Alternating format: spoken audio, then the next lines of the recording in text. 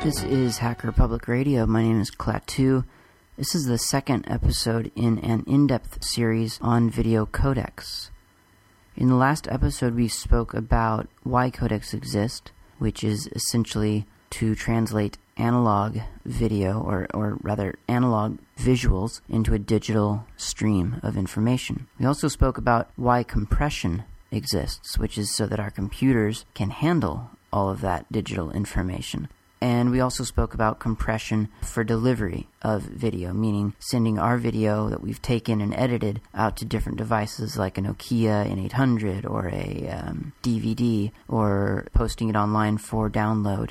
And the reason that compression exists for that is so that people can actually get the video on a reasonable download time, or so we could fit it onto a physical DVD disc, or so we could fit it onto our Nokia N800 or whatever. Now we're going to talk about the technique of compression. As I said in the last episode, in Linux, the way I compress is simply in the command line, but there are probably GUI tools to do the compressing. For instance, when you're using Thoggen, DVD Ripper, or DVD Rip, or any of those kinds of programs, you are compressing. You're transcoding. So you're taking a video source that has actually already been compressed into, for instance, MPEG-2, and you are translating it into another compression format with another codec. So if you've done that, you're doing what we're talking about right now. What happens during compression? Well, there's something called spatial compression and temporal compression. Spatial compression basically takes the image, the frame that you see, in front of you. For instance, if you're watching a video and you have it on pause, it would take that frame, the current frame, and compress it, just as if though it was compressing it into a JPEG or a PNG. So it really is compressing it like a still frame. I know I said last time that you shouldn't look at video as a series of still images, but as a collection of pixels. That's still true, but it's sometimes useful to think of it as, in this case, when it's compressing that current frame, it takes that whole set of pixels and commits it into an image with some amount of compression. So obviously, the less compression, the more chroma and luma levels that it will see and it will recognize. The more compression you put onto it, the pixels are still the same, but it's kind of looking at kind of a group of pixels. Uncompressed, it would see every pixel for pixel. If you compress it, it's kind of looking at big groups of pixels and kind of making a judgment, just sort of like, well, that group of 8 pixels is predominantly this shade of blue, so I'm going to cut out all that variation and just make it this shade. And you do that across the entire frame, and you get a pretty good representation of what you started out with, but obviously you're losing a lot of shades of color and sharpness and things like that. That's spatial compression. There's also temporal compression, which is a really, really fancy way of compressing video, and it's responsible for really cutting down on file sizes. The way it does it is it looks really at the pixels, and it sees all those pixels, and then it looks at the next frame, and it sees those pixels, and it compares the two. And it says, well, this pixel here was blue on the current frame, and it's still blue on the next frame. So I'm just going to encode that once. And it looks at the next pixel. Well, this one really got a lot darker on the next frame, so I'm going to have to encode that twice. And it goes through every pixel and figures out what it needs to do. The higher compressed it is, the less amount of compression you apply, the more precise, the more strict it will be. So if it went to blue, if it changed shade, it's still going to encode it twice. If you compress it more, it's going to look at blue to blue, and if it's just approximately the same shade, more or less, it'll just encode it once. That's what's going on during compression in terms of the actual image that you're seeing, like the pixel for pixel encoding. There are different kinds of compression called iframes, and there are also P frames, and there are B frames. So the iframe would be what we were talking about in the spatial compression, where it looks at the current frame and it compresses it more or less as a JPEG or a PNG.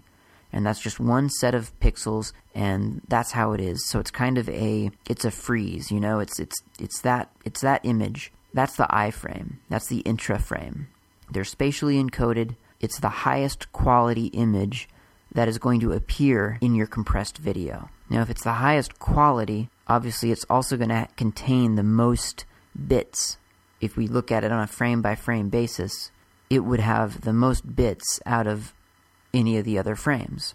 Now, there isn't just one iframe in your compressed video. There's going to be a certain number of iframes every second. And so each of those iframes are going to be really, really high-quality pictures and images that will kind of stimulate our eye. And if we get enough of those iframes, our eyes will probably fool us into thinking that it's a pretty sharp-looking video. Can't have too many of these because if you have so many iframes, you're not really compressing it that much. So deciding on how many iframes you want per second is important. It's also something that we'll get into in a little while. First, there's the P frames. So these are called predictive frames. And these are not spatially compressed. They're not iframes. A P frame is basically a mathematical calculation of what that frame is going to look like using the current frame plus the frame immediately preceding it. So it's kind of like P frame equals I frame minus P frame, because it's going to take the information from the current frame, it's going to compare it to the frame before it, and it's going to calculate what needs to happen. And that's where it gets involved with the temporal compression, so that if a pixel from the preceding frame looked really blue and it's still pretty much blue now in the current frame, it's not going to re-encode that pixel. It's just going to borrow that pixel from the previous frame and use it again. Cuts down on your bit rate, or how much information you've got in your end result. If you've got, for instance, a black frame right now, and the frame before it was black, you can see how really, even though I've just talked about 2 frames, we're really only talking about 1, because the P frame is just going to use the information from the previous frame. So it can cut down a lot on your end file size. Okay, so the last way to encode is a B frame. B frames are yet another mathematical calculation, but this time they use the current frame, the previous frame, and the next frame. So it's looking both ways. B frame, I believe, stands for like bidirectional or something like that. It's looking both ways to calculate what the current frame is going to look like. B frames are really the worst quality. They take the least amount of bits in your overall scheme of things, but they tend to be used fairly often because there's just so much movement going on, and the human eye is fairly forgiving about that putting in a lot of B frames a lot of times cuts down so heavily on the file size that people do like to use it. You will see these structures mapped out when you're compressing. If you're like people who do this all the time, will actually map out the structure of the I and the P and the B frames. So you might have something where you want to use an I frame, and then a P frame, and then 2 B frames, and then another P frame, and then another I frame. And that'll just kind of loop over and over and over again, and that would be your structure for your compression. All of this has to do with basically keyframes. If you hear a compressor talking about keyframes, or a compression program asking about keyframes, it's not really anything more than just how many iframes do you want per second. So the lower your keyframe number would mean the higher number of keyframes per second. Because if you have, for instance, a keyframe every 15 frames, then you're basically going to have an iframe every 15 frames. And that will be an okay-looking picture probably. Like I say, it always depends, because it really just depends on what you are encoding. If you bump that number up a keyframe every 60 frames, it's going to look a lot different, because you're not going to have any really good-looking image until 60 frames, every 60 frames, which is like 2 seconds, really.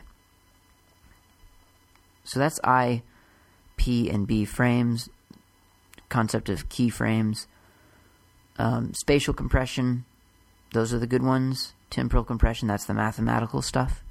Another variable here is frame rate. This is not the frame rate at which the video is captured. Most cameras, consumer cameras, capture at a frame rate of 29.97 frames per second. Again, the weirdest thing about video is that every time anyone's talking about frames, there's no such thing anyway. It's all esoteric. The computer can assign any number of frames to video that it pleases. The only reason we talk about frames in video is because we all cut our teeth on film, and so you think of it in frames per second. But in video, there isn't ever really a still image. It's bits that some kind of program is decoding so that we can see it as, quote, a frame. A frame rate in the case of compression has to do with really our perception of frames per second. And so a higher frame rate would be smoother motion to our eye, whereas cutting down the frame rate is going to look not quite as smooth.